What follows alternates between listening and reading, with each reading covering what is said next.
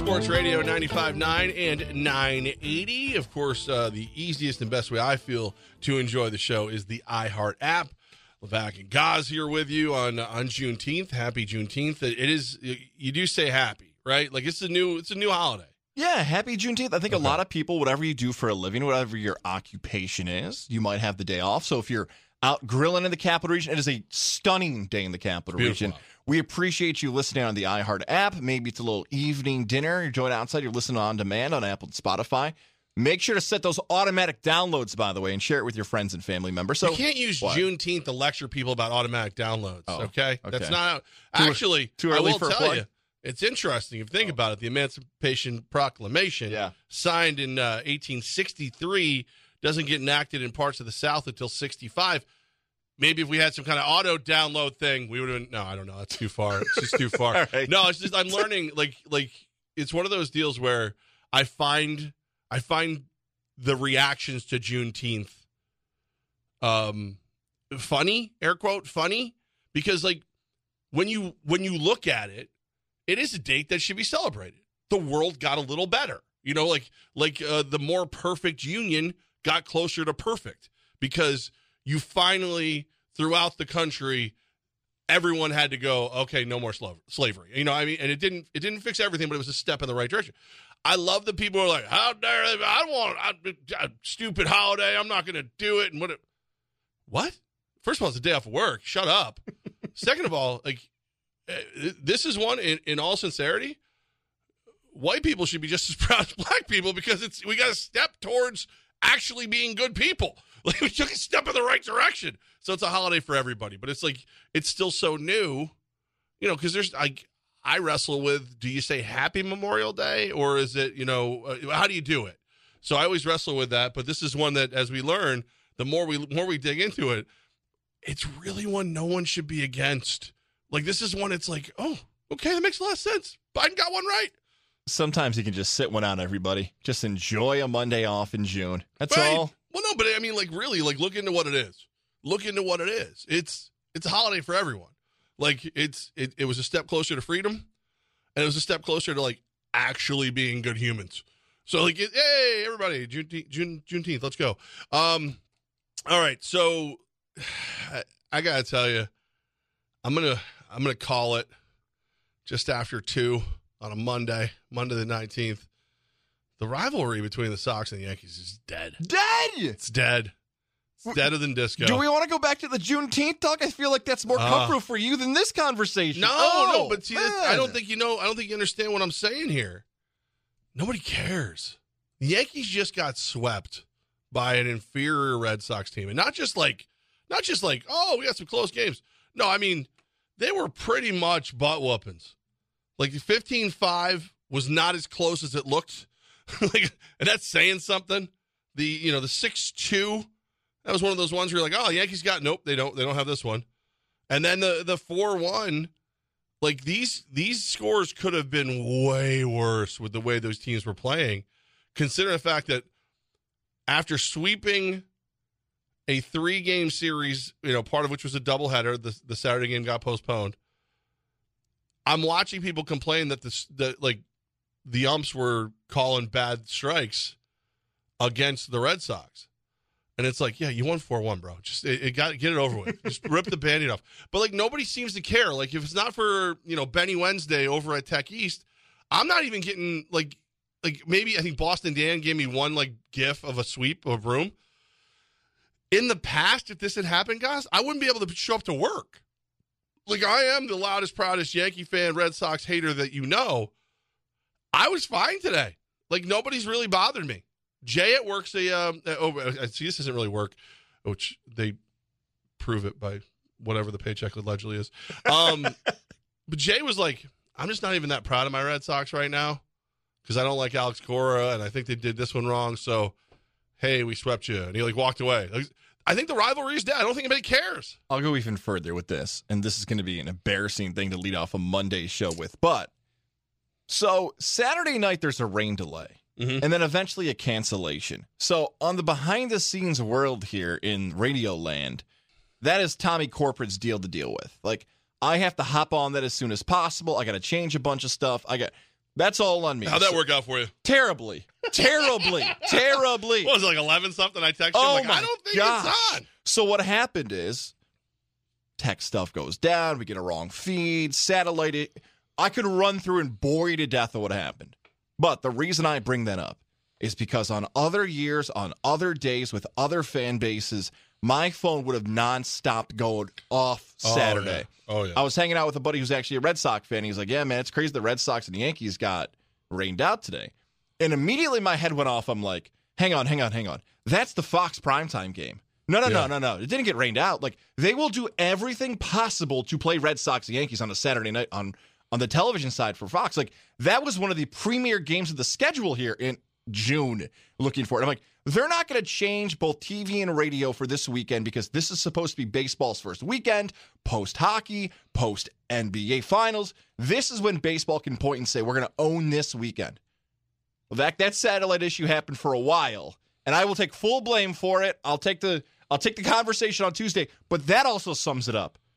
Where the fact that Red Sox Yankee this weekend, nobody's blown it up, nobody's going crazy. You said the trash talk's been at a minimum. I'm trying to figure it out, though.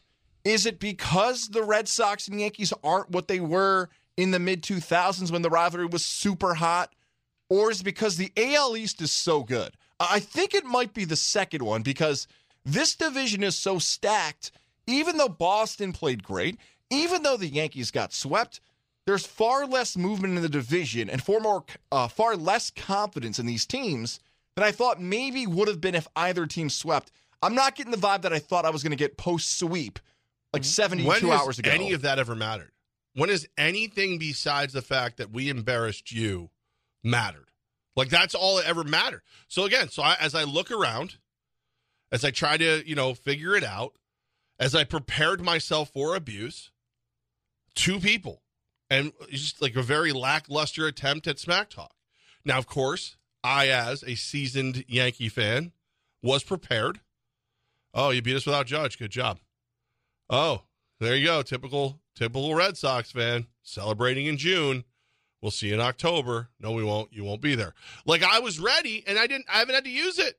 I haven't had to do anything with it. I don't think it's the Yankee side that stopped caring. I feel like it is the Red Sox side that stopped caring. I feel like at some point they're full. When you go 86 years without a championship, and then you get a bunch, and then you find out you were cheating a little towards the end. Not all of it, but you were definitely cheating towards the end. I think a lot of Red Sox fans like, oh, all right, no mas, I'm good. I got what I needed here. I'm going to go away. We're Yankee fan. We're addicted to winning, so we're losing our minds right now. Like I'm waiting for a Red Sox fan to tell me the Yankees suck, so I can go, I agree. Second highest payroll in baseball, and we can't win a game without Judge. I think they're 30-19 or something like that with Judge in, and like 9-14 or something like without him. Like, it's ridiculous. They just aren't good without. Like, I admit gladly that Aaron Judge is the best player on the team. He may be one of, if not the best player in baseball.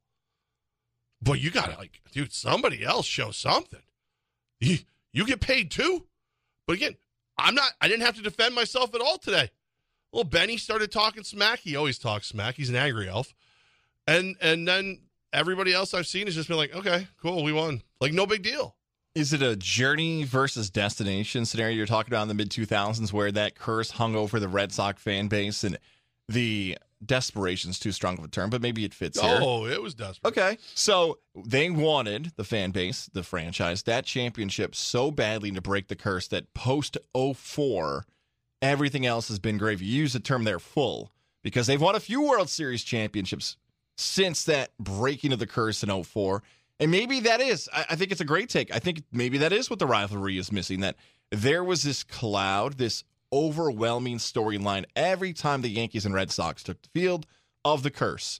Can Boston break through? Can Boston change it? Or the Yankees, even the Pedro thing, who's your daddy and all that stuff made that rivalry so much fun.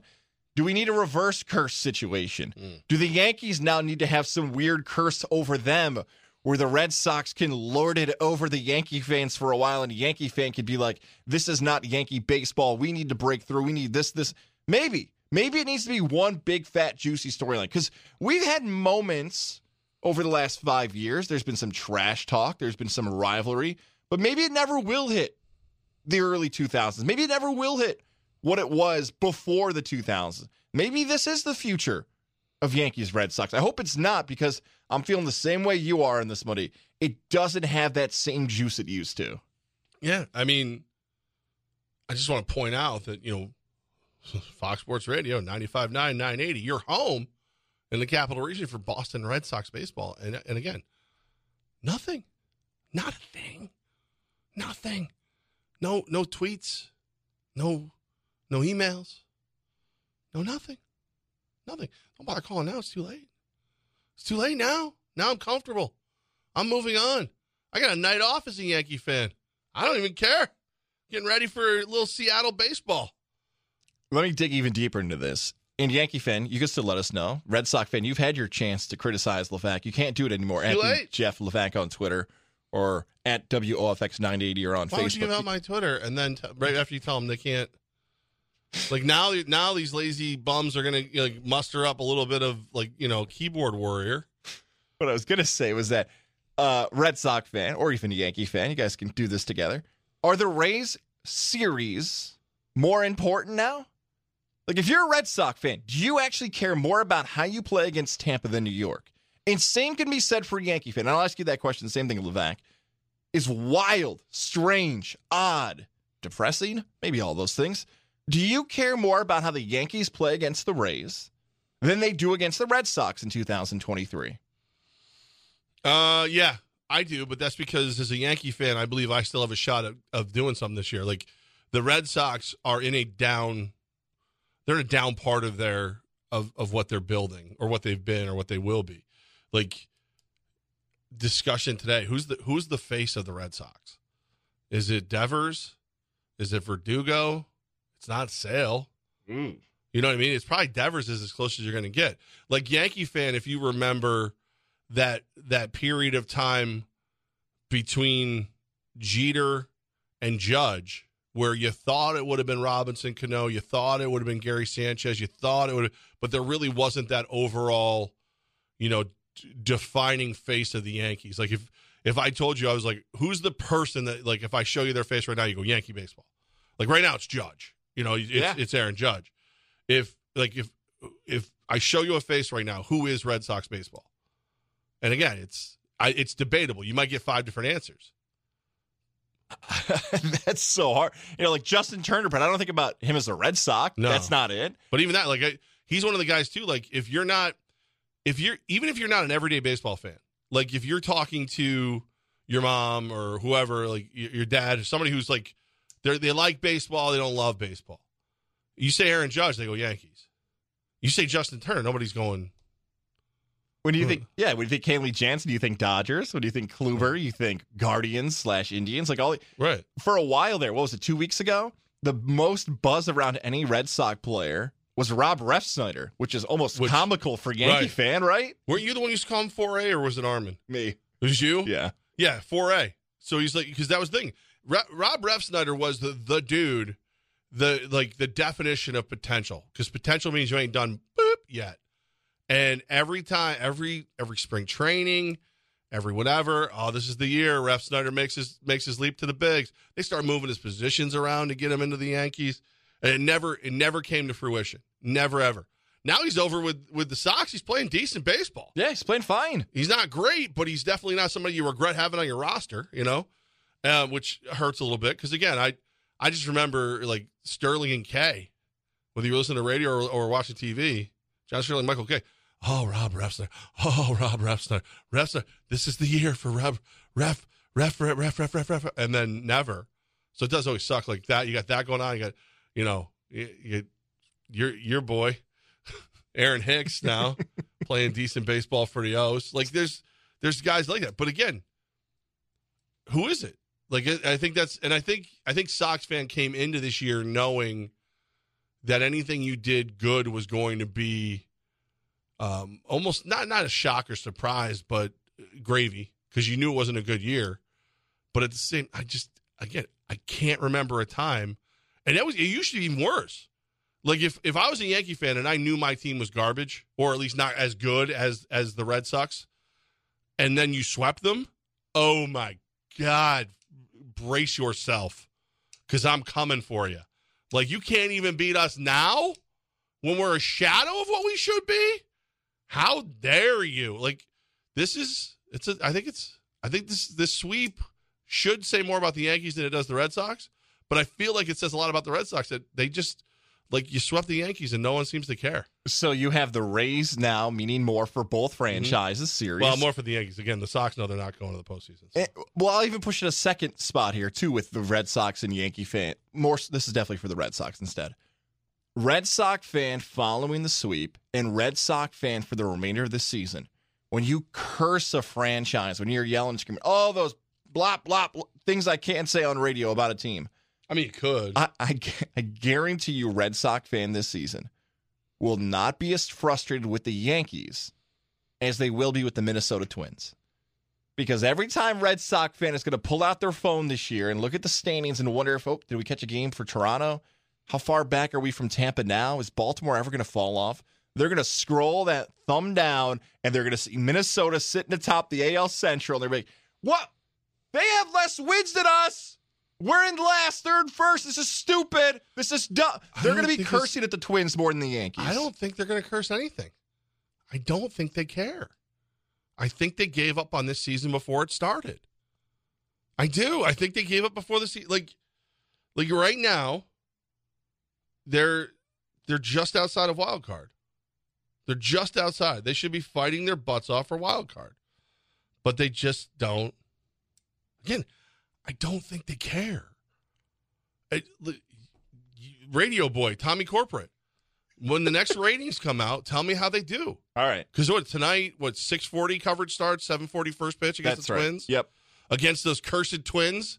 The best rivalry in baseball, the Red Sox and the Twins. I didn't say that. The best. I mean, it's just a fight to the finish between the Sox and the Twins, the Twinkies and the Red Sox. My point was more about a last-place team maybe finishing with a better record than a first-place team. But you pointed out, who knows if that record's going to stay in that way if they don't want to stay competitive. That's not even like a smart strategy for the Red Sox. They're going to finish in last. Maybe it's because you've been an Orioles fan for the majority of your life. You don't understand the level of hatred this rivalry used to have.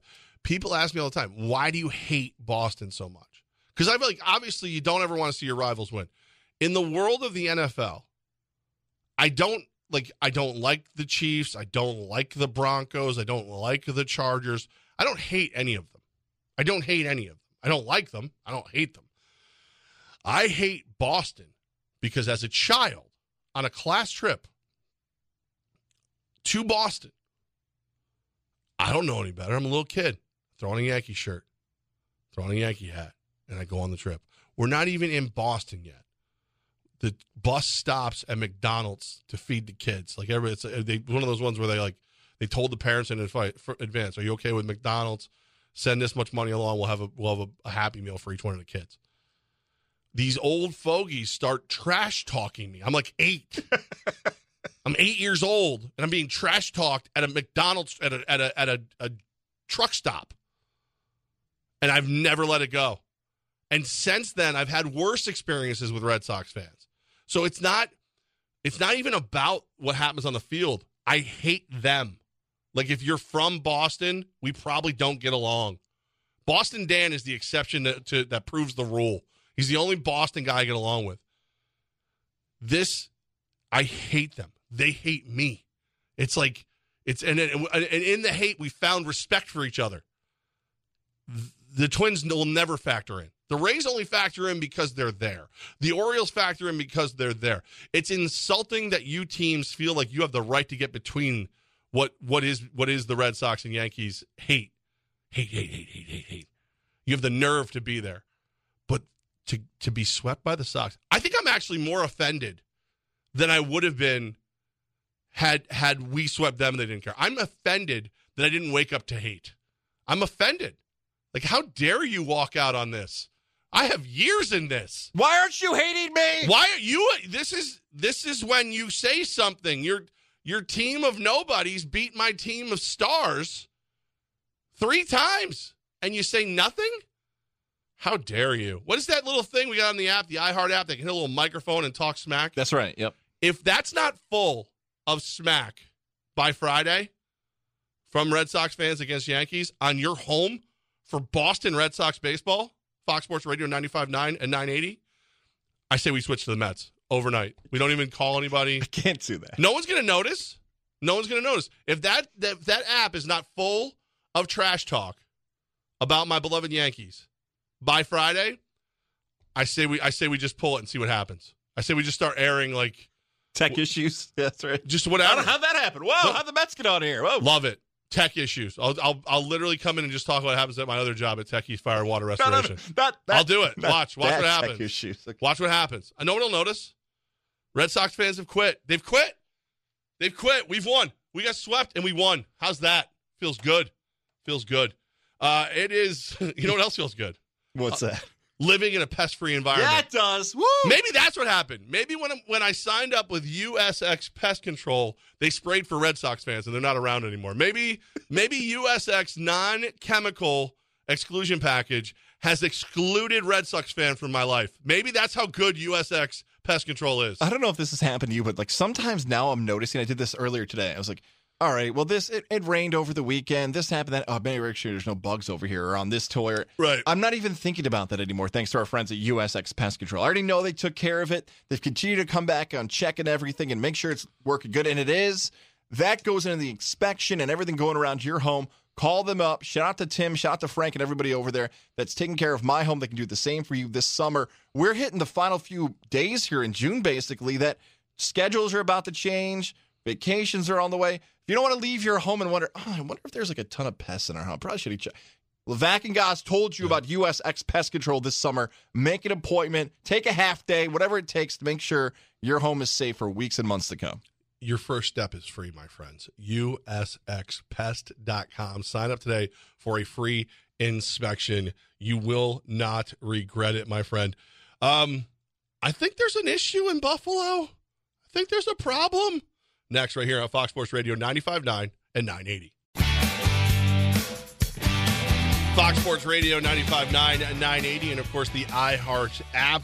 So this Stephon Diggs situation in Buffalo, I keep thinking it's like basically over. It's becoming a much ado about nothing, and maybe it is, but I don't think so. I think there's actually a legitimate issue between the number one receiver and the Buffalo Bills. So, in case you missed it, Diggs did not come to voluntary workouts, showed up, did his physical, took off.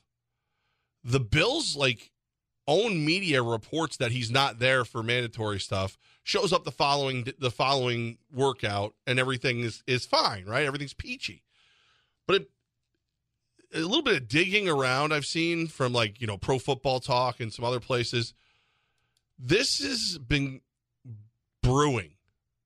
So the rumor now is that Stephon Diggs is not thrilled with the offensive play calling, and he's even more mad that he's not involved in a conversation about what should be called on the offense, which historically I feel like that shouldn't really be a thing. You work for me, go do your job. You're paid very well. By the way, when we picked you up from Minnesota, you were labeled as a diva wide receiver and a problem, and no one's talked about you like that at all. So just for your reputation rehab, you probably should just be saying thank you. But no, that's not the case. So if you go back, they've now tracked all the way back to when you get stomped by Cincinnati in the playoffs. He's not in Allen's face, but he's in front of Josh Allen. His body language is one that suggests he's wearing him out. He's very unhappy. He again doesn't go to any voluntary workouts, doesn't do a bunch of stuff, has not so cryptic social media that he's not really thrilled with some of the things that happened. And I think most people just chalked a lot of that up to, well, he's an ultimate competitor. He's tired of losing in the playoffs. And, he's not going to go there because a lot of guys haven't been going to the voluntary workouts now. Now it looks like maybe he's upset, and maybe it's an actual real issue. And some people are speculating he didn't leave after the physical, guys. He was sent home after the physical. Okay, that is a lot more helpful of those details now coming out than when we were stuck with last week, trying to figure out why are they using the term concerning if he's there but he's not going to practice. That doesn't make sense. Did something pop up? This makes a lot more sense, especially the part about him just getting sent home.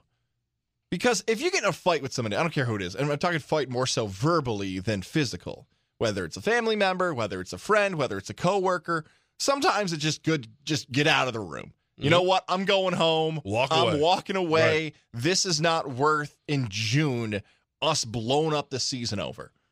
So now rethinking some of the terms that were used, concerning, issue, we don't know. Okay, that makes a little bit more sense.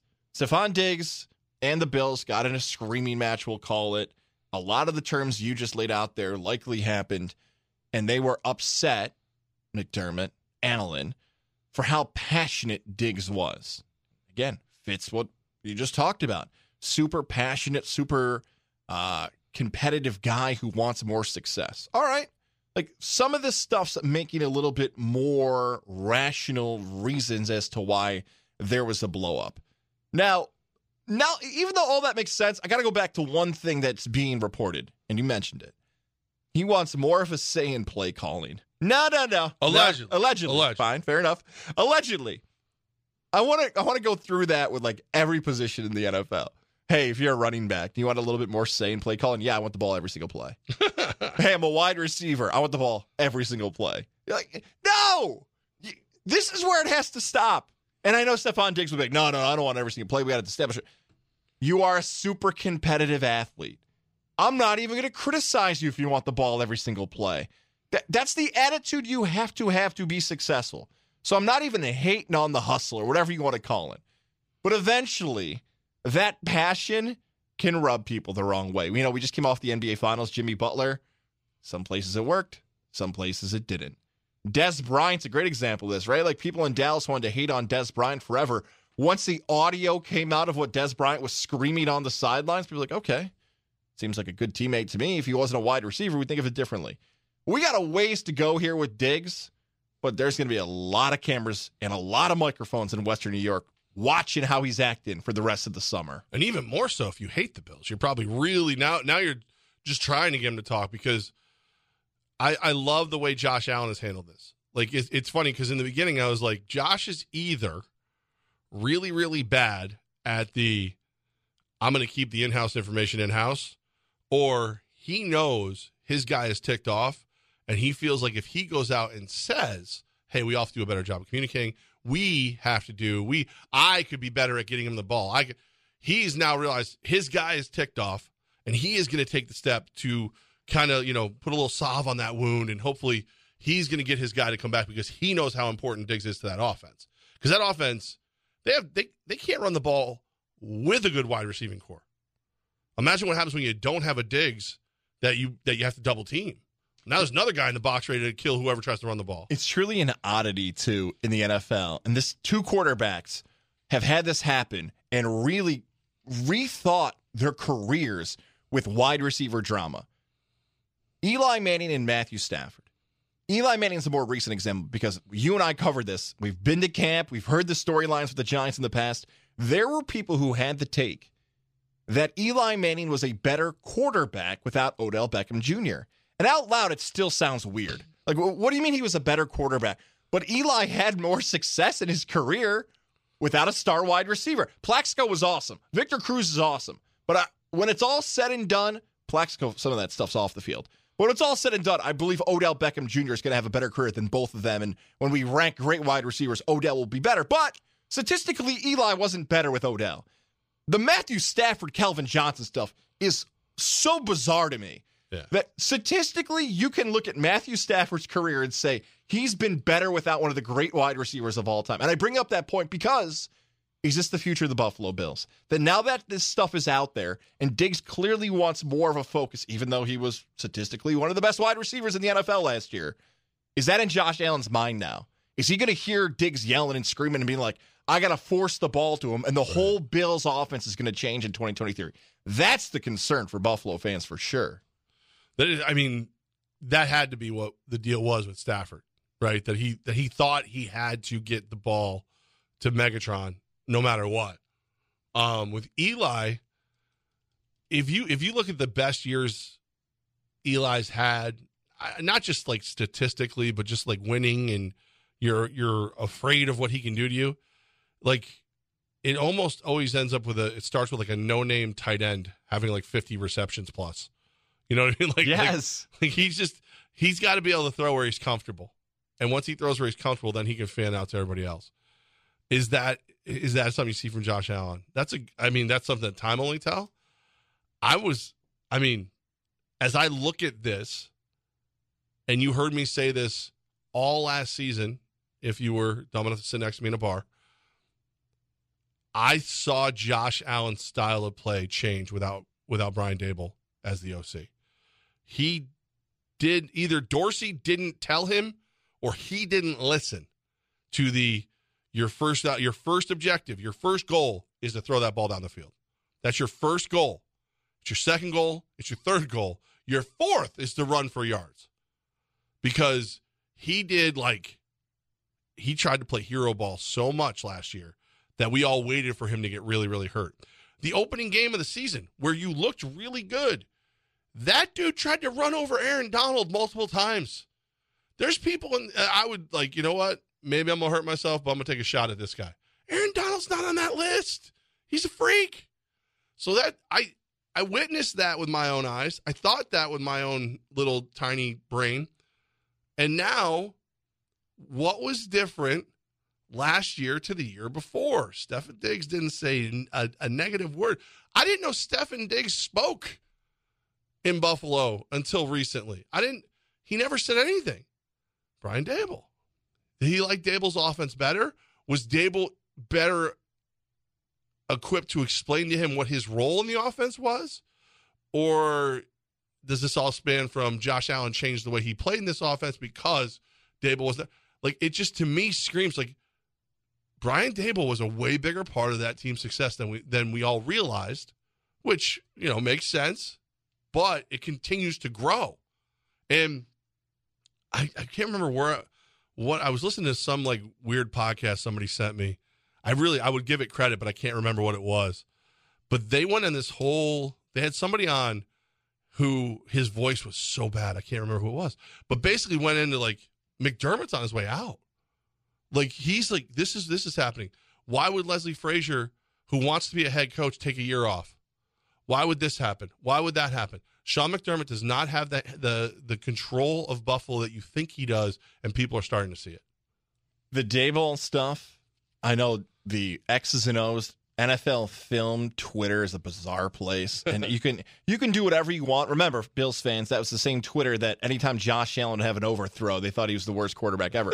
But I bring that point up because Brian Daboll was the king of it last year, and by king I mean there were the X's and O's, film guy, Brian Baldinger, Field Yates, and others would be like, look at this play Daboll just drew up.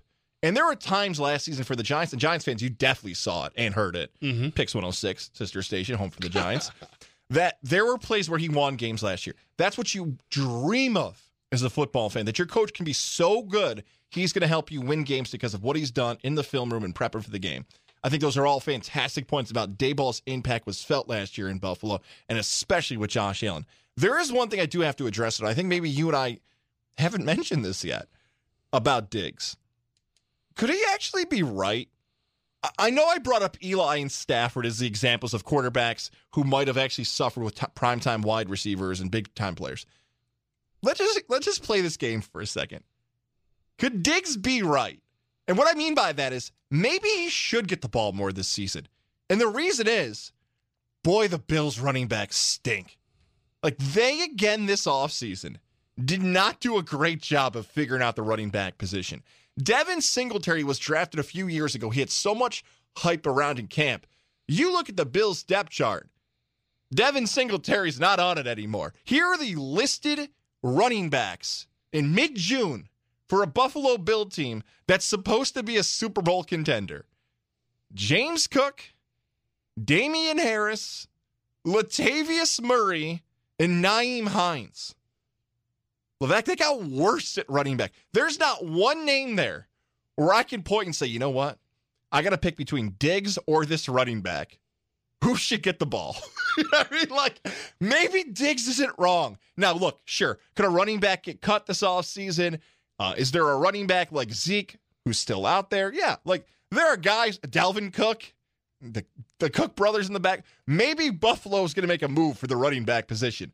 But at this moment, maybe Diggs isn't too far off about needing the ball more if this is what the offense is going to look like. Well, you know what, man? Like, I don't think there's ever a bad time to throw the ball to your best player.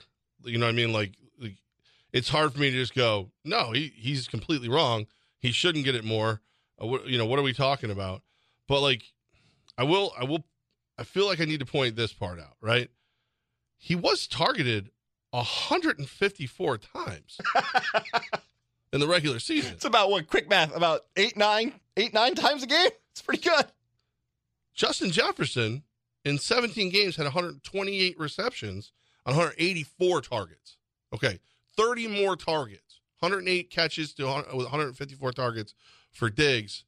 128 to 184 for Jefferson. And I bring up the Vikings for a couple of reasons. That Jefferson may be the best receiver in the game already, and Diggs is pretty familiar with that franchise as well. Is it 20 more targets? Is it? Because I will also say that the Bills ran the ball 430 times. 124 of those were Josh Allen. 404 rushes for the Vikings. And they had an often injured Dalvin Cook and Alexander Madison. Like, if you told me to take 24 carries away from Josh Allen, and he only has 100 carries next year, and give those 24 targets to Diggs, I'm on board. And just that 30 more targets, 17-game regular season, it's about 2 more targets a game. And I'm willing to wager that Minnesota was trailing in far more games in 2022 than Buffalo was. So Kirk Cousins has to throw in the second half. And you mentioned the rushing stats there. If Buffalo's beating some teams, they can wind that clock in the second half. Minnesota was record-wise, I believe, one of the best teams in the NFL last season before they got upset. Surprised, yeah. The problem was they had a lot of close games they won. And everyone talked about the one-score games. So besides the rushing attack. But also, I will point out that Jefferson played one more game than Diggs, too. Right. So, yeah. I don't know, man. Like, yes, but no. How's that? Yes, but no. Like, again, I didn't like how many times Josh Allen ran last year. I don't hate running well over 400 times in a season if you have the backs to do it. You want to take those rushes away from your quarterback and add them to the targets to your number one wide receiver? Okay. All right, we're on board. We're on the same page. Do I want to do that because I was told to? No. I don't want. I want my wide receiver to show up and catch the damn ball. That's what I want. That's all I really want. I don't know. We'll see. We'll see if this becomes an issue. I know that news came out over the weekend that it looks very, very likely that DeAndre Hopkins is going to sign with New England, which makes very little sense to me. I don't feel like he makes them a contender, but I don't feel like they'll pay him way more than other teams would. Does he make Mac Jones good? Is that the belief? It must just be a trust thing in New England. But didn't he go to war with Bill O'Brien? Isn't that why he was traded? Yeah. And if you rank some of these teams who are also in the mix, I would constantly go back and say New England should be at the bottom of that mix. We'll see what he decides to do. But that's and also one other thing to add to that. Haven't there been examples of wide receivers who have gone to New England that hasn't worked out? There's a variety of those. I think about Chad Ochocinco that didn't work out. Was that 10, 15 years ago? Antonio Brown's a different reason. But he actually worked for the 15 seconds he was on the field. You know what? Actually, he did. Yeah. I mean, when he was on the field, yeah. But they all had another thing in common. Anyone who did work out, Tom Brady, not Mac Jones or Zappy Bailey or whatever the hell his name is, Bailey Zappi. So that's we'll see how that goes. But again, I can't make everything better knowing that D-Hop is going to a rival too. Did you happen to see? I'm giving myself the Integrative Sleep Center social media post of the day. Oh, I know where you're going with this. This is a nice tease because two things made us happy this weekend. Can we do this coming up? Because I think what you're talking about made you very happy this weekend. And I got a story that made me very happy this weekend. Okay, well then maybe we're on different ones because I was going to use this to talk about my good friends at Mohawk Chevrolet. Oh. Because the Integrative Sleep Center post of the day, for me, thanks to the Integrative Sleep Center in Boston Spa, 518-885-6185, is the ring cam catching my mailman just going gaga over my truck. My ScarJo, the Silverado, Black Widow Edition Silverado that I've got from Mohawk Chevrolet, our good friends at Mohawk Chevrolet, I get a notification, hey, there's someone in your driveway. So I'm like, oh, it's probably mailman. So I click it up. Sure enough, it's the mailman. And he's looking and he goes, woo! He's like looking at the truck. He's into it. And then must know who I am because he goes, Raider Nation. And he kept walking. And I don't have any Raider stuff displayed. But it was pretty amazing. And it's one of those things like, I think everybody wishes they got that reaction to what they were driving. And sometimes you get it, and sometimes you don't, different reasons. I've never received it when I wasn't there for it. Like, as much as I've had beautiful vehicles from Mohawk Chevrolet, I've never had it where, like, unprompted, where no idea anybody's watching. Look at that! Like, you should be able to get that feeling from your vehicle. I see the guys in a Mohawk Chevy today as well. But that's that's the thing is like, whatever it is that isn't right with your vehicle right now can be. Like, is it, it gets hot, it doesn't do this right, or it does this, or is this, I'm just sick of it. Or I wish I had a moonroof, or I really, really want this, and this. There's great ways you can do that at Mohawk Chevrolet. First is Car Bravo. You just put everything in, they find the vehicles for you, and boom, you get it. It doesn't even have to be a Chevy. But you can also go do that at Mohawk Chevrolet. Amazing selection right now. The lot is stacked with Equinox, Traverse, Silverados. They actually have multiple Black Widow Silverados left. Mike Cord over at Tech is talking about going to get one just so I shut up about mine. Like that's what's going on, man. But it's just amazing to me. I love what's going on at Mohawk Chevrolet. I love what they've done for me. You'll love what they do for you. Find new roads to Car Bravo at Mohawk Chevrolet, where they go out of their way to please you. We will talk about other social media issues, both good and bad, coming up next right here. Levack and Goss, Fox Sports Radio, 95.9 and 980. The Horn section has joined us. And that's not a fart joke for once. Levack and Goss, Fox Sports Radio, 95.9 and 980.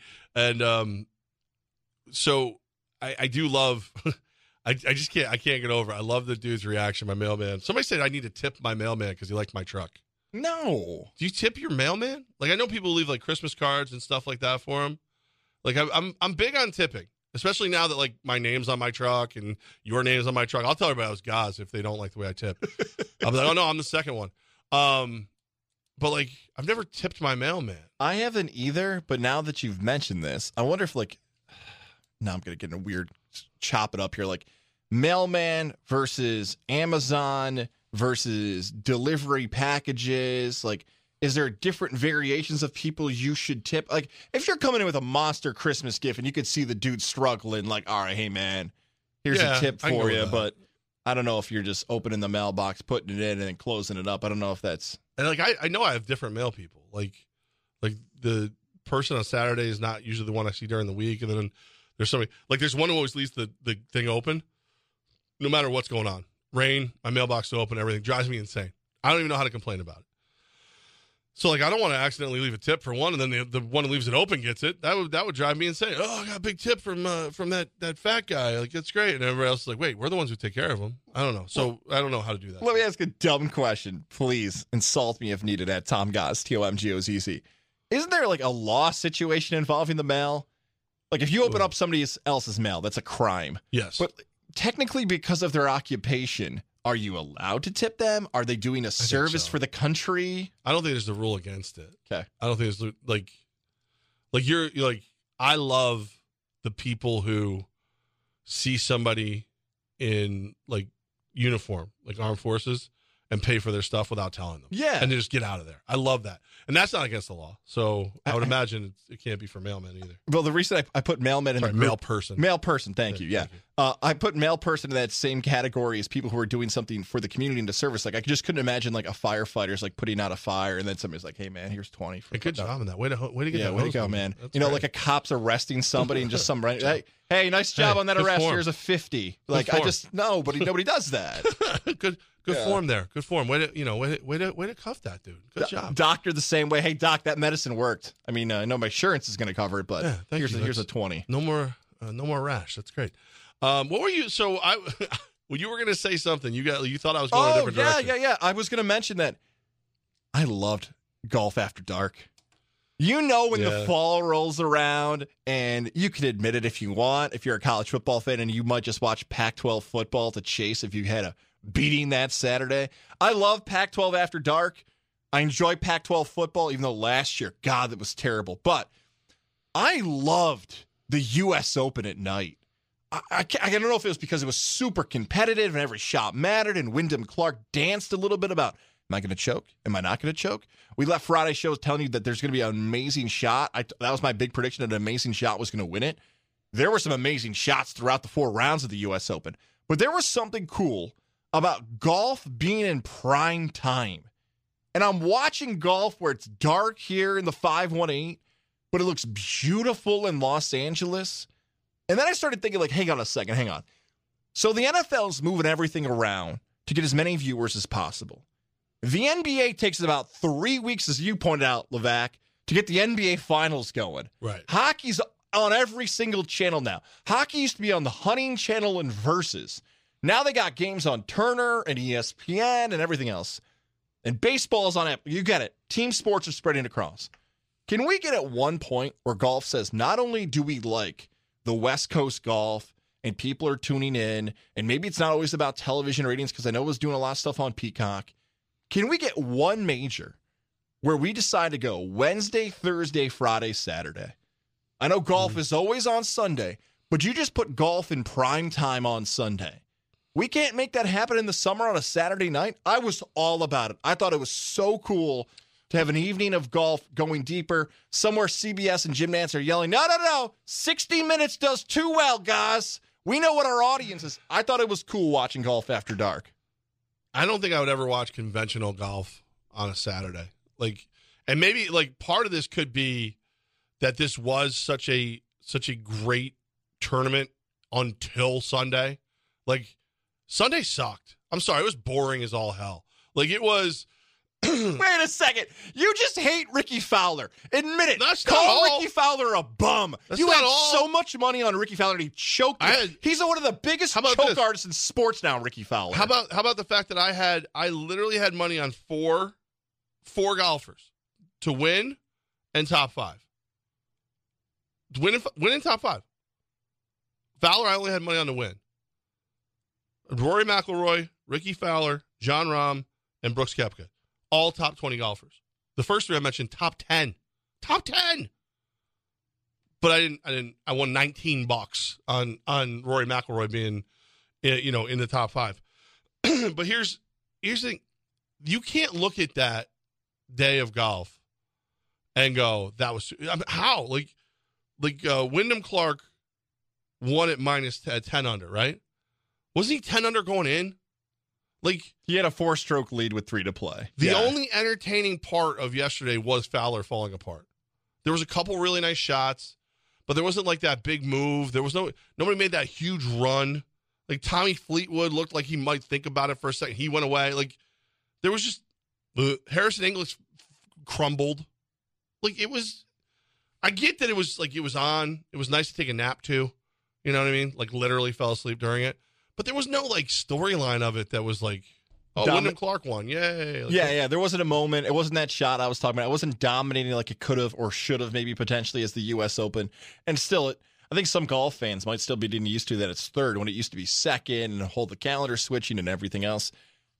Let me go back to Ricky Fowler, though, for a second, because I know it's ranting and raving and made you feel differently about the weekend because you wanted Fowler to win. A lot of people are rooting for Fowler to finally break through. Fowler had won and Rory and Rahm had been in the top 5, I would have had a very great weekend. You would have paid me to not come in today. I would have just not come in. I wouldn't need you. I'd probably be throwing back ice cold beverages. Ricky Fowler has now joined for me Gonzaga basketball in the same category of no. They're going to win eventually. No, they're just good. You can't criticize them. They play well. Like, they get to that spot. 1 year they're going to do it. Ricky Fowler has become Gonzaga basketball, where we all believe it's going to happen. They're too good. Eventually they're going to break through. Those same characteristics are people who choke.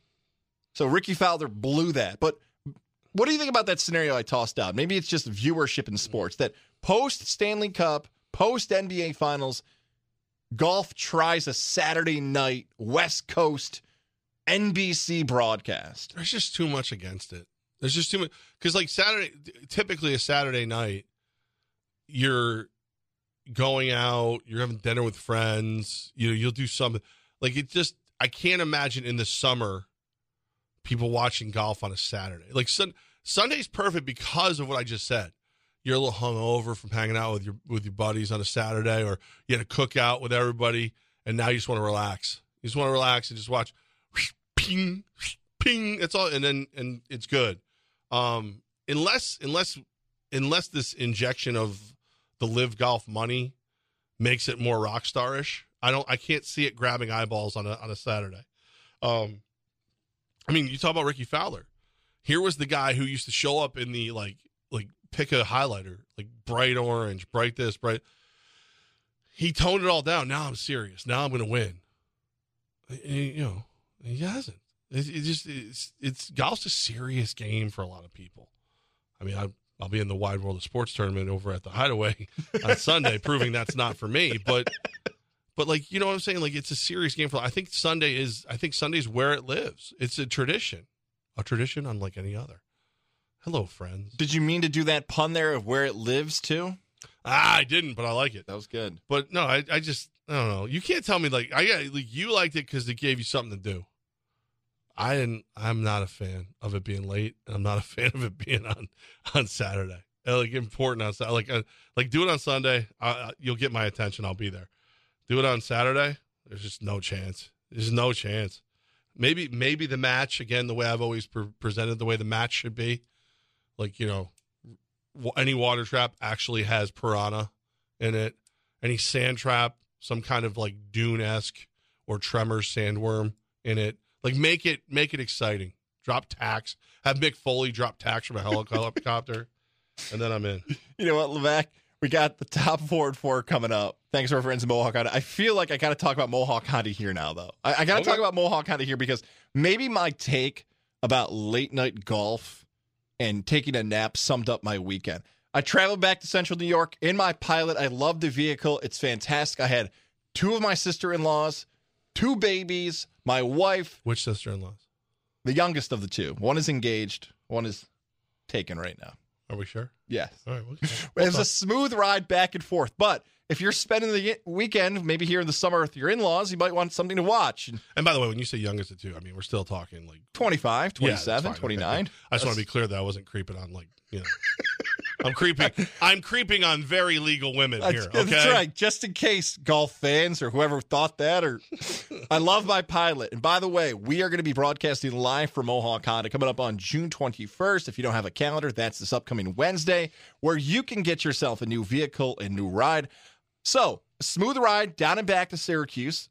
I may or may not have. No, I did. I took a nap. I don't like admitting I took the nap. I'm one of those people who battles with people and says I'm actually not sleeping. But that's how smooth the ride was back home. So if you're in the car with your in-laws, screaming toddlers and more, I can tell you that a great vehicle that you can get from Mohawk Honda will make all those things far easier. You got to go next level, though. So since I've raised my game with the Black Widow Edition Silverado, you've got to get the Trail Sport. The Honda Pilot Trail Sport. Oh. Have you seen this yet? I have not. So Jeff Harridan, our friend who, owner, he posted about it. This thing is sweet. You got to call over to the Harridan family and go, so let me get this straight. Levack gets to drive around in a Black Widow Silverado. And I love my Pilot, but I need a Trail Sport. I got to shut him up. Can you get one in here quick enough that I can buy from you quick? Can you do it? If I don't get that, the wife should. Or no. Let the wife have the one you have now. Oh, okay. Let her. She loves that. That's what you tell her too. You go, sweetie, I know you love this vehicle. You love our Honda Pilot. I want you to have it. Really, Thomas? Oh, thank you.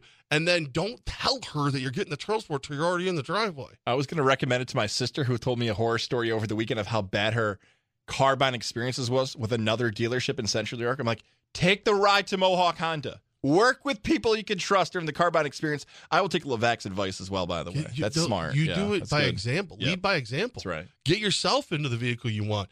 Get yourself in the Pilot Trail Sport.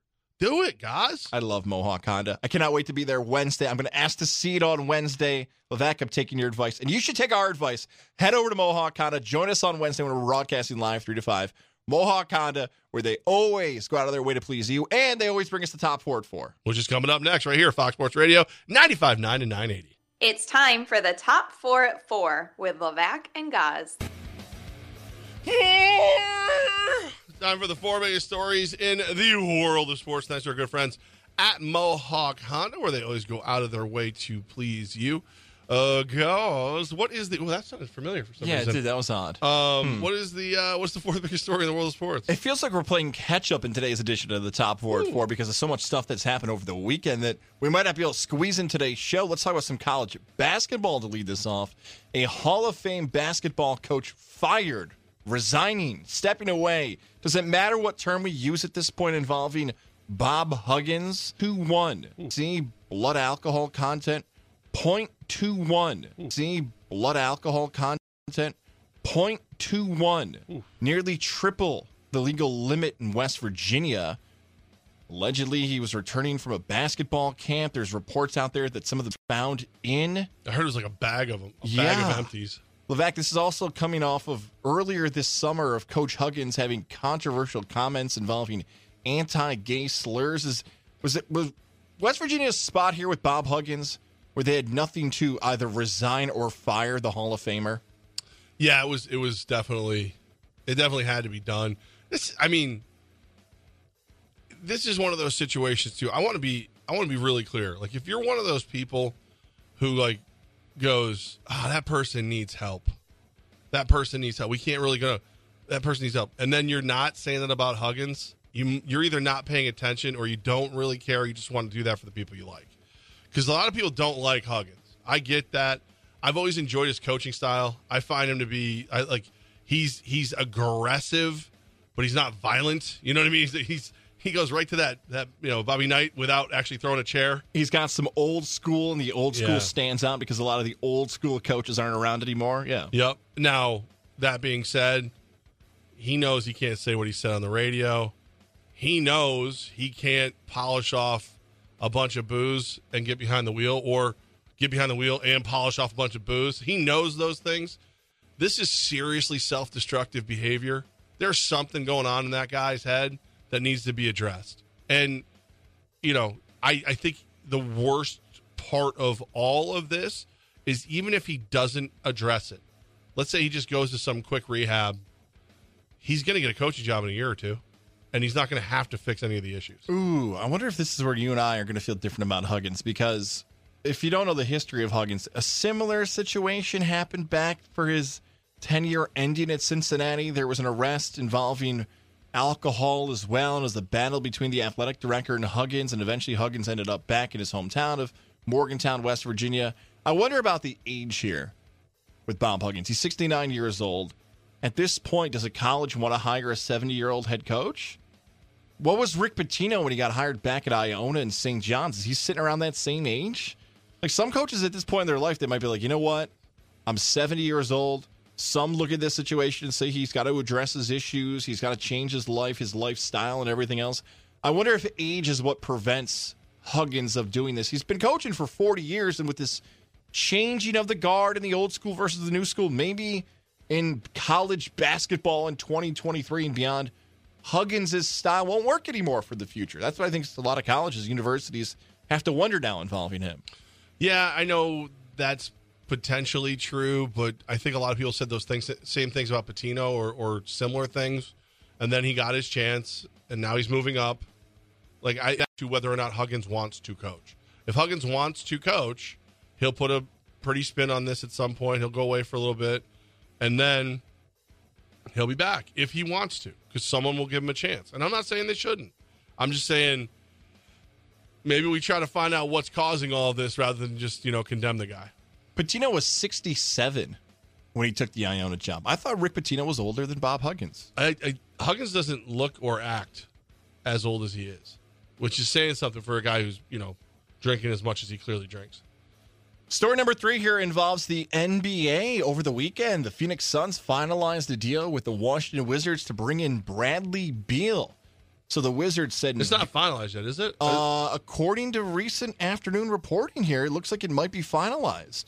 So what I had heard is it's done, but they're holding off because they're giving Washington a chance to bring in a third team to pick up Chris Paul. Oh, because they want to give Chris Paul a chance to land on a contender if possible. That's what I heard. So if Chris Paul ends up not going to the Wizards, we do know that the Phoenix Suns' ultimate hope is that it'll be Devin Booker, Kevin Durant, and Bradley Beal. Man, you know what? Before I dive into the Phoenix thing and the Beal trade and what it means for the Knicks, let's sit on that Chris Paul thing for a second. Chris Paul has been traded a bunch in his career. Yeah. Even this trade, when I first saw it, I thought, ooh, that seems like not the balanced trade you want.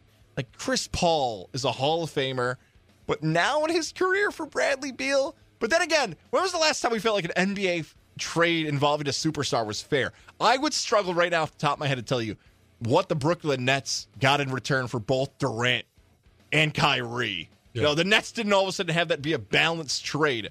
Carmelo back for the Nuggets and the Knicks. That wasn't balanced. There's a lot of unbalanced trades in the NBA. This feels like one of them.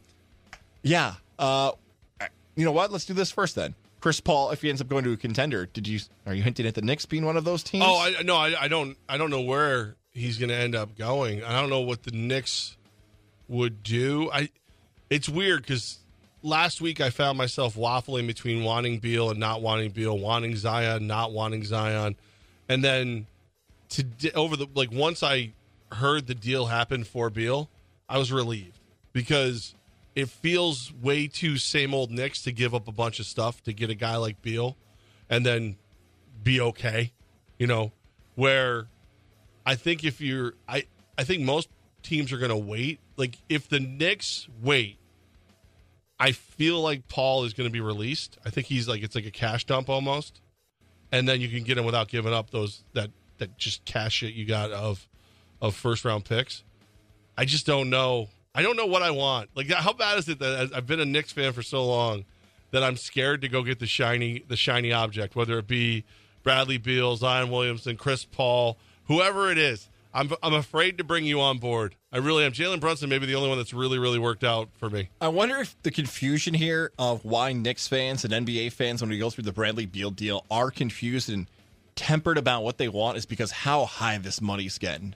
Oh, like I had this conversation with my dad over the weekend. He goes, Tommy boy, you're telling me Bradley Beal is going to be paid over $50 million a year? What? Did he just add an accent there, by the way? Yeah! Oh, yeah. He was falling when he said it. That's why I thought like, what is Jokic worth? Yeah. What is the Greek Freak worth? What should LeBron have been paid during his career if Bradley Beal's $50 million plus a year? Which is funny, too, because they built this to try to keep you with your original team. Yeah. Which it seems to be doing the exact opposite.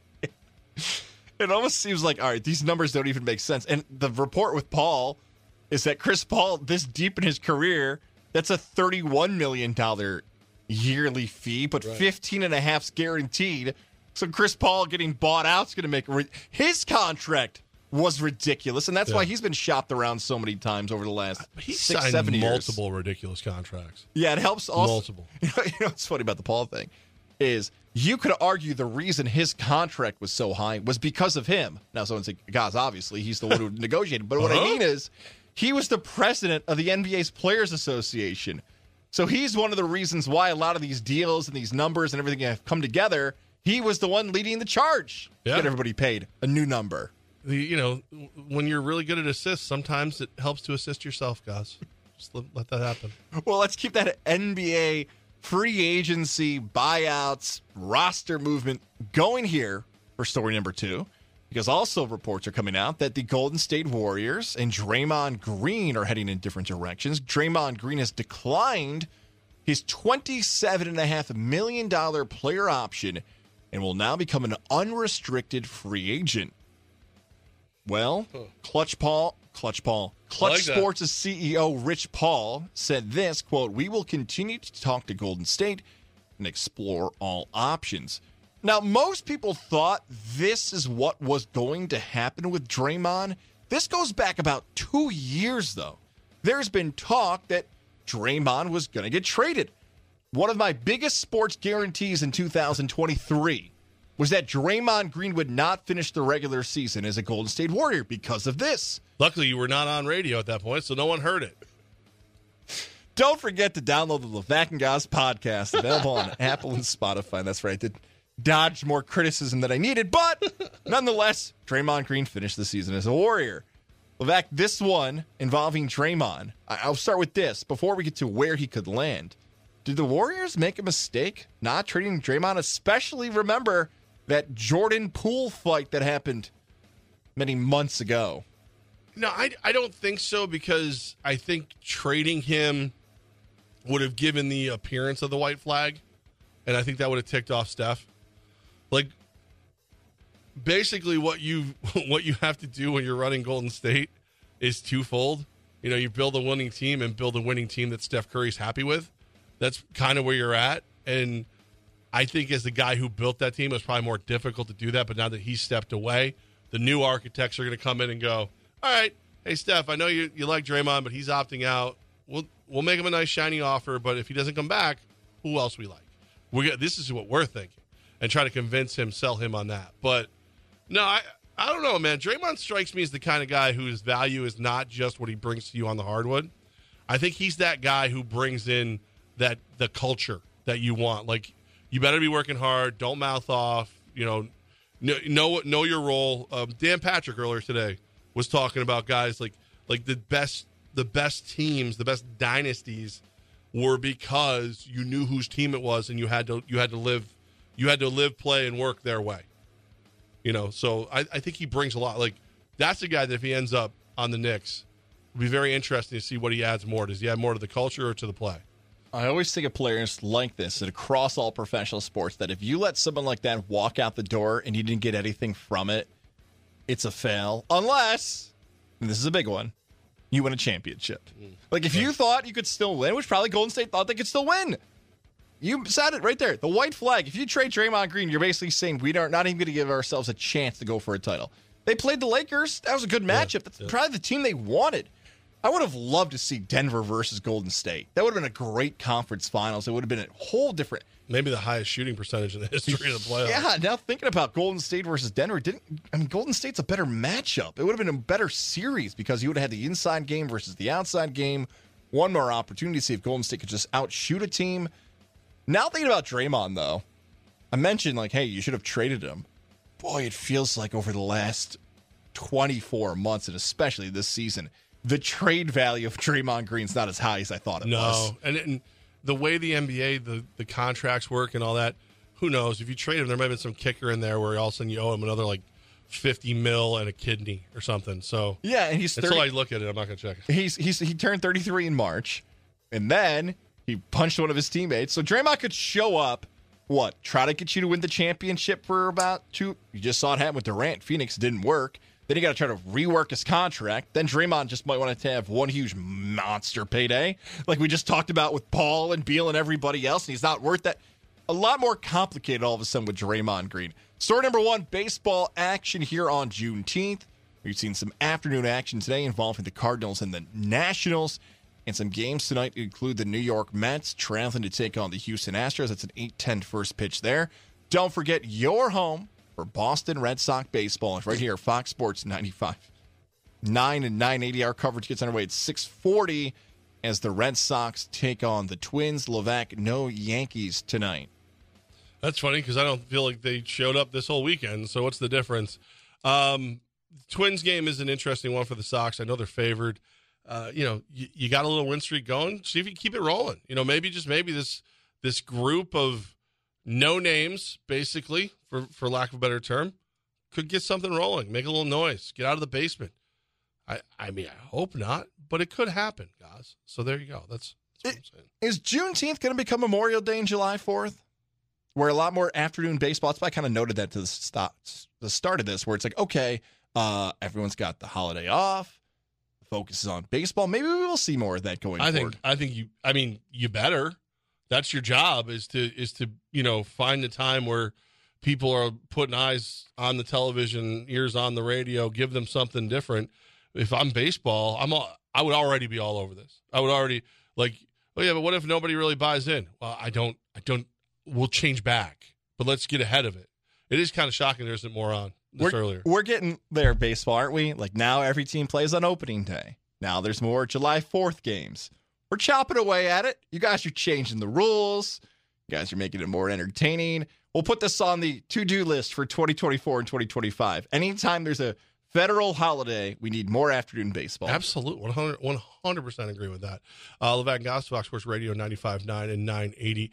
To something to put on your to-do list right now, if you snore, if you have sleep apnea, on the to-do list, call Dr. Fred Dreer at the Integrative Sleep Center in Ballston Spa. Put it right there, big bold letters, 518-885-6185, because that is how you start sleeping better. And here's the situation. A lot of places you're going to go to, they're going to insist that you wear that mask. No, not here. They're maybe going to push towards surgery. No, not here. Listen, if you absolutely needed those things and they figured it out for you that way at the Integrative Sleep Center, they'd point you in the right direction. But if you're like me, who had severe sleep apnea, who had very loud snoring, or as everyone called it, I believe it was a bear juggling chainsaws and then also sleep dying were the two things that my friends would say about me after trips. Integrative Sleep Center can help you out. I got a mouthpiece that is custom made for me, keeps my airway open, snoring's reduced, sleep apnea is under control. Cannot tell you how great they've been, how easy it is to deal with the Integrative Sleep Center. 518-885-6185. The Integrative Sleep Center in Ballston Spa. They're helping me sleep better. They'll help you sleep better too. Coming up, I got a little smorgasbordy I want to share with everybody. Ooh, it's going to taste good.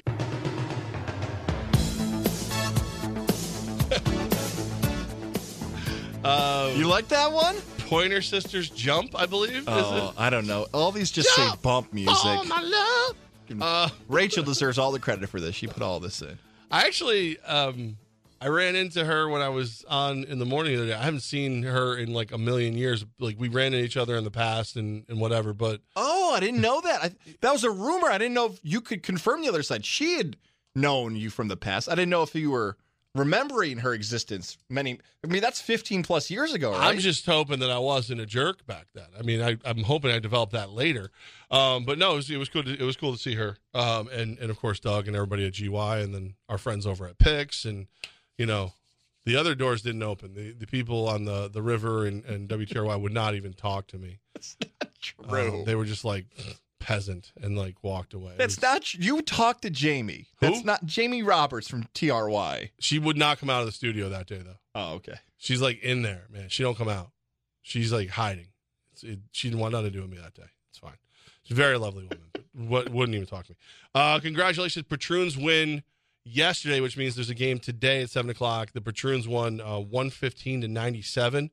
So now it's the third and deciding game against the St. Louis Griffins. The winner of this game will go on to play in the championship series of the basketball league. Whoa, we're almost there. Almost there. And here's the thing. At first blush, the basketball league's playoff bracket seems a little bit much, a little too long, a little drawn out. But this 3 games and move on, I like it better than what we dealt with in the NBA Finals. I feel like the majority of this has been decided in the time it took for 5 games to play in the NBA Finals. So the Patroons, they win today. They go on to face one of the remaining teams from the other side of the bracket, the West. But my understanding is no matter who they face. So let's give the Patroons the victory today just for this conversation. I'm not trying to touch the money. They would host the first game of that series, the following series, and then they would 2 on the road. So they would have to win on the road. and that's locked in. There's no changing that record-wise. If an upset happened on the other side of the bracket, it's road for a championship. That's my understanding per Benny Wednesday.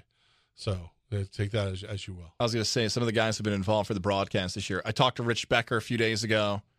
Now I feel like I dropped. He actually just texted me earlier today. I just gave him the thumbs back. I never do that. 5% of my text messages are the thumbs back, but we were on the air, and I'm like, oh, man, I got to get back to... I probably should have texted him. And then Closer called me the other day, Brian Mariano, if you don't follow the Patroons. Now thinking about this out loud, I think I called him back. I think we talked on the phone. I think we did. So you blew these guys off. Okay, good. I could have got a lot more scouting report and stats and how the matchups happen and what should be. I've had 2 opportunities to get more Patroons scouting reports, and 0 for 2 on that. I do know the franchise is heading in the right direction. That I can say confidently. I mean, they're talking about going up to more competitive leagues. Yeah. They're talking about a lot of things. So very cool to have a local sports franchise run so well. ValleyCats, I think they swept a doubleheader yesterday. It's so nice to see these things. These stories are nice. They're nice. I like them. If we had a crystal ball and we said, all right, what's our calendar look like here in the summer for Levack and Gaz on the Fox Sports Radio side? Hey, what's that mid-June, Juneteenth Monday going to look like? Well, there's going to be a big Albany Empire home game. We're going to definitely talk about that. Antonio Brown's probably going to be on the field by then. That's going to be a monster show come Monday of what happened locally. Things changed. Yeah, they changed a little. They did. I love that over the course of the weekend, Antonio Brown started going after the people who supported him the longest. Like, he's gone after Mike Quarta, he's gone after me, he's gone after Ben Nelson. Over the weekend, he went after the Chris Siegfried, the commissioner of the National Arena League, who had his back. Oh, he did? Went and dug up some terrible story about the guy's family life from 5 years ago. Shared that everywhere on his Twitter and social media platform. Hang on a second. I will fully admit I missed some of this over the weekend. Yeah, we don't have to get into the personal stuff with Commissioner Siegfried. I don't know if that he's in. Well, listen, I'll tell you this. Yeah. In the world of arena football, Siegfried and I right now do not agree on what the job a commissioner needs to do in the National Arena League. That's completely just speaking open and honestly. But in the world of arena football, that man has been through a lot at home. There's a lot of things that have happened in his home life. That is not what we have a difference of opinion on, okay? And everybody in the world of arena football knows about it. He doesn't hide from it. It's a thing, right? So for Antonio Brown to be so petty and so little as to start sharing things from 5 years ago and think that's going to make a difference, by the way, dude, the group that you're trying to get in with, whether it be the NAL, the AFL, the IFL, the FFL, the whatever, they all know about it. They all like Siegfried as a person, and they're all going to be ticked off you did that. So you just closed more doors because you're such a childish jerk. It's just sad. Did you watch the YouTube video? I got halfway through the YouTube video you sent me, and then it was there's some swear words in it. Yeah, my son turned to me quick, and I'm like, oh, boy. I actually was out loud saying this to my wife. I'm like, oh, we got to watch this. Levack just sent this video, so I threw it up on the TV. And I turned to her and said, I'm like, as long as there's no swearing in it, we'll be fine. It looks like a pretty official video. And then 3 minutes in, I'm like, oh. All right, so the account has almost 600,000 followers, the guy who made this video. But the name of the account is The Urinating Tree. And you said it looks official. Honestly, I was sitting there, I was like, oh, dang, I felt bad for a second. I'm like, wait a minute. I shouldn't have to warn you to not watch an account who the account name is The Urinating Tree in front of your kid. I feel like I'm clean on this one. You might be, but I'll give The Urinating Tree some credit. That's some great production skills. Oh, my goodness. I did not expect that from that account. Really good production there. And they were super close. A lot of places, a lot of national YouTubes and stuff like that have attempted to recap the nonsense and been way off on a lot of the details. Just honestly, only thing they got wrong was some minutia. That needs to go in some type of vault, some type of time capsule. Yeah. That and Glizzy need to be just locked up in there. I love that somebody on social media redid the Empire logo and made them the Albany minutia. And it was a really nice looking logo, actually. It's really, really good. But yeah, so that's, again, at some point we'll ignore his existence altogether. But it just that kind of honestly, it's cyberbullying is what he's attempting to do. and he thinks it's good. And I see people like go, oh, yeah, man, double standard, whatever. No. You don't understand. The details that you're bringing up are from 5, 20 years ago. Like the things he brings up about these people. And they're working, the people he's going after have worked to improve their lives, improve themselves, while you are spiraling the drain. And it's just becoming more.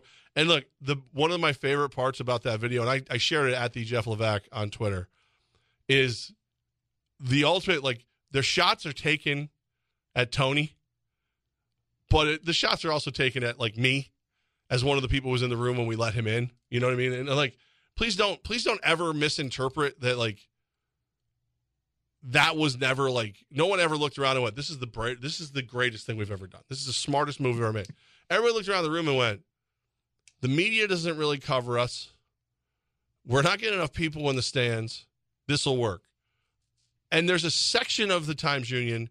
There is a section of 13 News. There's a section of every broadcast now that covers the Empire. So before you kill us for making the mistake of inviting this life vampire into our lives, take a look around. Because now, if we had gotten this kind of coverage, what kind of support could we have got back in the day? I'm sure there's some frustration, too, with maybe you listening right now, whether it's driving around the Capital Region or on the podcast replay of, hey, I thought they were going to talk about the Patroons. Look, that is sort of the reason we're talking about the Patroons and the ValleyCats and the Empire together, because I'm sure they don't have to say it publicly. I get it. I'm sure there is some frustration with the other local franchises this summer where they're like, guys, Antonio Brown's ruining everything for the Empire. Can you guys focus on us? We heard that loudly on social media back in mid-May, where there were people yelling at us, media members, of you guys should focus on this or that. Here's what's happened. I can confidently tell you the numbers over the last 6 weeks. Anytime Levack and I have said the word Empire, the numbers are through the roof. And if there were seated on our side, trust me, there's a reason why Levack just pointed out that the local media sports departments, whatever side it is, written word, visual, audio, there's a reason why. It was doing numbers. And it's still about what people, I always say this, it's almost felt like a cliche for you because you hear me say it all the time. Sometimes in this business, and a lot of times it's about reflecting interest, not generating interest. And the ValleyCats and Patroons, you guys got a lot of cool things coming up on the way. I will offer this take. Do not let Antonio Brown involved in the franchise. I don't know. It might be worth it. No. The eyeballs are on the Empire, but slowly but surely they're going away from it. It's funny because when you say we're reporters, we're news reporters, not news makers. In this situation, I'm kind of both. Well, you know what? Hang on. I guess, right? Yeah, there is some irony there now that I mentioned that, right? Like, hey, we can't. Oh, wait a second. He actually was in it. Yeah. Like, I remember, and it's like one of those things. Like, I remember when the conversation began, right? And I remember Mike Corda looking at me directly and going, "What do you think?" And I just looking back, like I remember, I remember just looking back and when anybody right before you pass out and the room sounds super hollow and there's like this weird, it's just different. Like everything sounds farther away. I just remember that and going to myself, like, I think you have to, but I don't want to.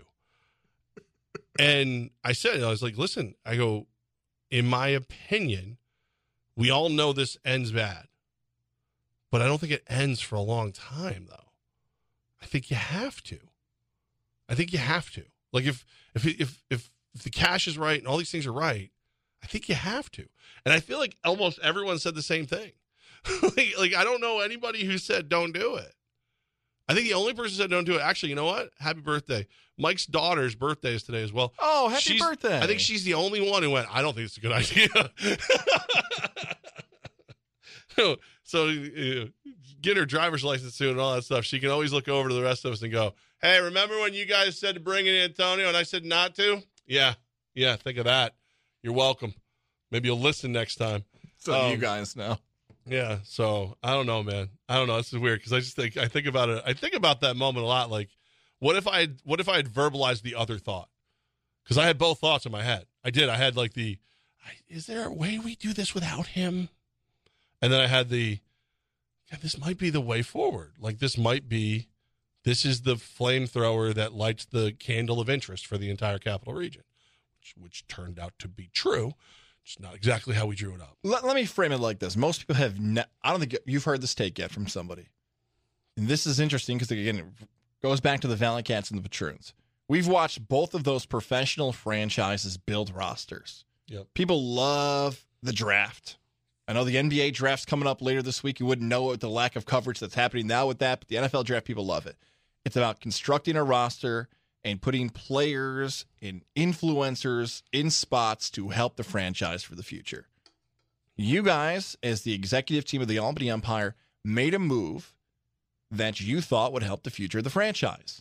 And in similar fashion to the NFL and NBA draft, once you put the player on the court or the field, you can only do so much. Mm-hmm. You made the call, you made the pick, then the athlete made the mistakes. Like, it wasn't you guys telling Antonio Brown to do the stuff that he did. It wasn't hey, our advice is to do this crazy stuff. No. Like, you made the play. You thought it was the best play. It didn't work out. But it's funny because you said, like, what you said first, too, is what happened first. Build the roster. Mike Korda and Tom Manas and Damon Ware and those, they went and got the biggest names in arena football. Like the championship team in 21 is Tommy Grady, Darius Prince, Malachi Jones, Mo Ruffins, like Jay Rich, like all of our guys. That was a huge roster. That roster wins in any level of indoor football. Any level of arena football wins. Year 2, Darius Prince, Dwayne Hollis, like Mike Faithful, who was a big name. Sam Casanova ends up taking the gig. But like all these guys, Brandon Cisse over and over keeps coming back. Like the rings did not get the attention that we got once we brought in Antonio. So there you go. But hey, here we are. I guess as the saying goes, house fires get attention too.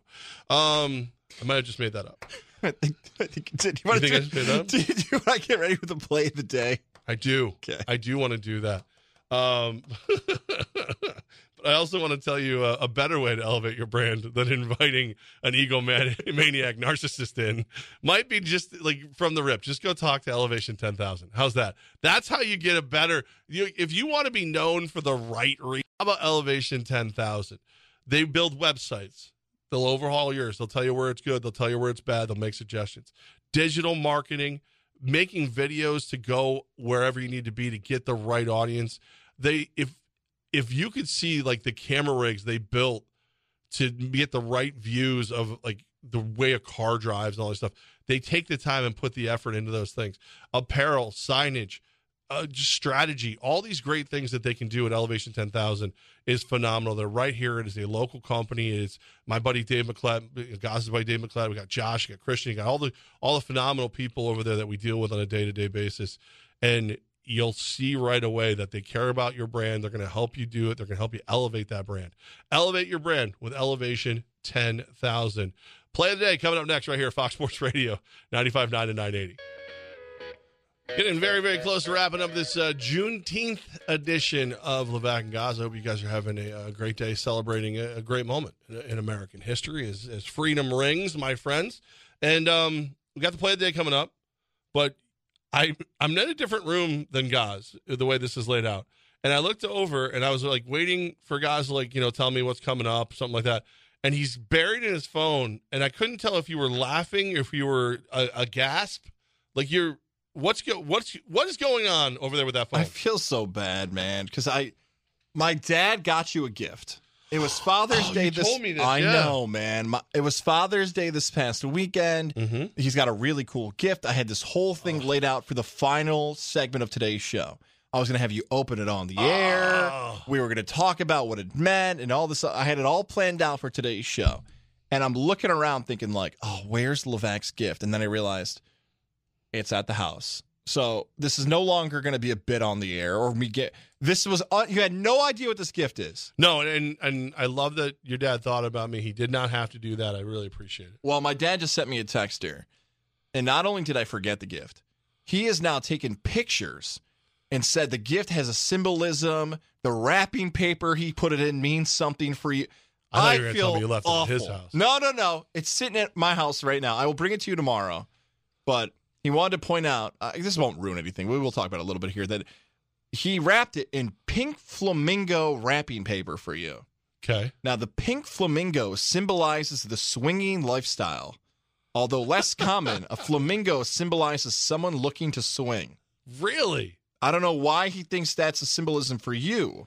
I'm more than happy to swing. I just don't have anybody. I don't have a partner. I mean, but I think of swingers. I think of other people in marriages, and I don't know what Dad that was about there. Now I'm thinking about that text. Huh? Maybe it's odd. Maybe he knows something I don't. I don't want to find out. I have no follow-ups to him now. Yeah, no, you have to actually. No. Oh man, so I thought swinging. Do you know what the gift is? Yes, I do. You do? Yeah. Is it a 6-pack of Zima? No. Wow, you paused. I thought I was close. There's something. There's definitely booze involved. He likes giving me booze. He does. I don't hate it.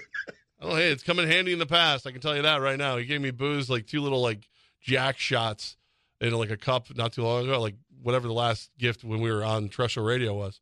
And I think it was for my birthday. And I remember like going, I'll leave them right here. I remember drinking those. I'm going to give it to you Thursday because you and I are having we'll call it a meeting on Thursday when the Red Sox are in afternoon action because I have a gift for the other person who's going to be there. So it'll be nice gifting Thursday. I have a gift for you and someone else on Thursday. I shouldn't have to wait. I want my gift. Do you think I'll remember tomorrow? No. Okay. I don't think you'll remember Thursday. I think the longer this goes, the farther, the more unlikely it is I'll receive said gift, is what I think. So I don't know. You and I are very different on what we like on social media, especially when it came to like the season thing, the SCN. Because the first person I remember with the season was Manziel. Yes. What was it? It was comeback season or That's something right, like when that? he was making his comeback to the NFL. So like the SCN, like now it just aggravates me, right? It just because I associate with him. So when I see Mr. Russell Wilson, workout looks it's like he's sliding back and forth. He's throwing the ball. He's doing looks decent. It's a lot of core. It's a good workout. Hashtag restoration season. I become frustrated with Russ Wilson again. Multiple reasons. First off, do we want restoration season? Is that good for a quarterback? Kind of goes against the rules of social media. You don't want to have that many characters in a hashtag. It's hard to spell and not catchy, but okay, Russ. Russ, like, shouldn't he just have stole comeback season? Yes. Shouldn't he have been, ride again season? No something? off season. That's something, a good one. anything like that. Unlimited season for Mr. Unlimited. Yeah. Restoration season should be mine. I should be able to use that over at my other job at Techie's Fire and Water Restoration. The fact that he's using it, I may just steal it for us. Hey, it's restoration season as soon as fall starts, because that's usually when basements flood and stuff. He's in my lane now. How dare you, Mr. Stay in Unlimited. your lane, yeah. Go be creepy eating sandwiches and doing stupid things. Weirdo. How dare you? Is that bad, or is Jordan Love's worse? What's See his? what Jordan Love did? Jordan Love put out a video saying Happy Father's Day to all the Bears fans, which would imply that he was their son, that they his daddy. Poor Jordan Love.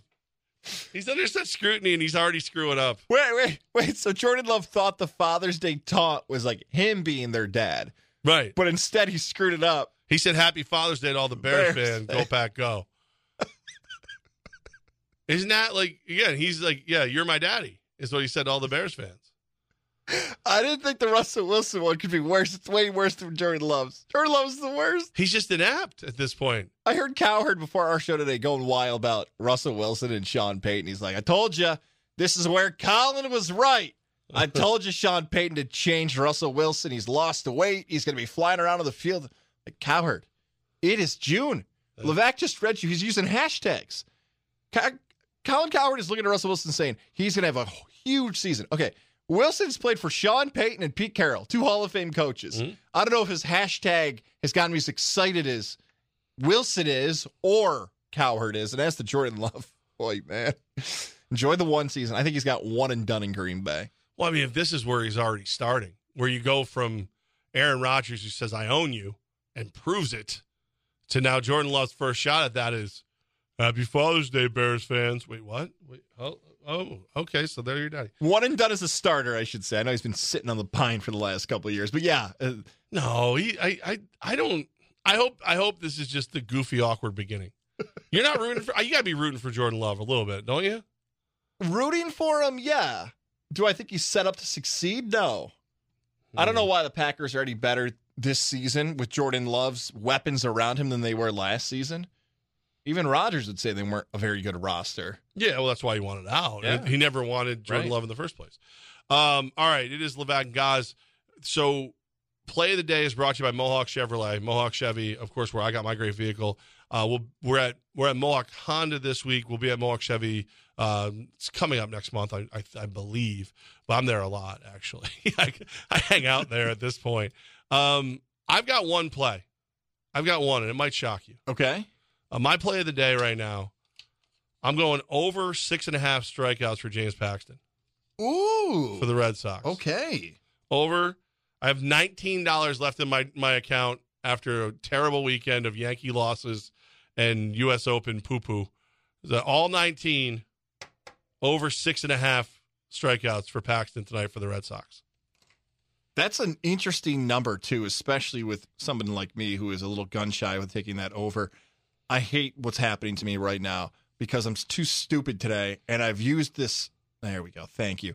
I've been locked out of my sportsbook account I use, and they keep sending me the passcode. I keep using the wrong one. Andrew Heaney is what I'm looking at for the Texas Rangers. They take on the Chicago White Sox tonight.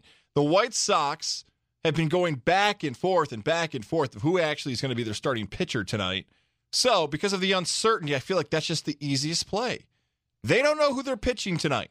Just take the team that's playing really well. Just take them. Just take the Rangers, but minus 125 money line. I wanted to get fancy and do something crazy with the fantasy implicate Rangers over White Sox, and I'd actually take the run line as well if you want a little bit more of a better number for you. So minus 1.5 there. So I'll take Rangers over White Sox tonight. Isn't it scary, though, that a team is only minus 125 against a team who doesn't even know who they want to pitch? Yes, and for that reason alone, I've got a little gun shy with it, but I feel okay with it. I feel like, no. I can't bet the uncertainty, so I'll take the Rangers. Right, I would, but it feels like Vegas isn't betting against the uncertainty, which scares me a lot. That scares me. Come on, Heater! Mr. Heater! You originally you made it sound like you might have multiple plays. Was that going to be the run line and the? Yeah. All right. Listen, I just it scares me now. I'm glad that I've already put my entire bankroll of $19 U.S. currency on big game James Paxton. There was also a reason I mentioned I was getting constantly locked out when they kept resetting my code to reset my password. Maybe this sportsbook was yelling, "Are you sure you want this bet? Are you sure you want this? We're trying to stop you. We've sent you the code 6 times. Stop opening it and closing it during the commercial. How can we make this happen for you? Stop it. You're doing this wrong. Let's go Rangers." All right. I mean, Rangers are playing good baseball. So, for your sake, I hope that continues for you. Actually, I can make a great bet for you, and it starts for free, for freezies. Go to usxpest.com today. Schedule your free inspection.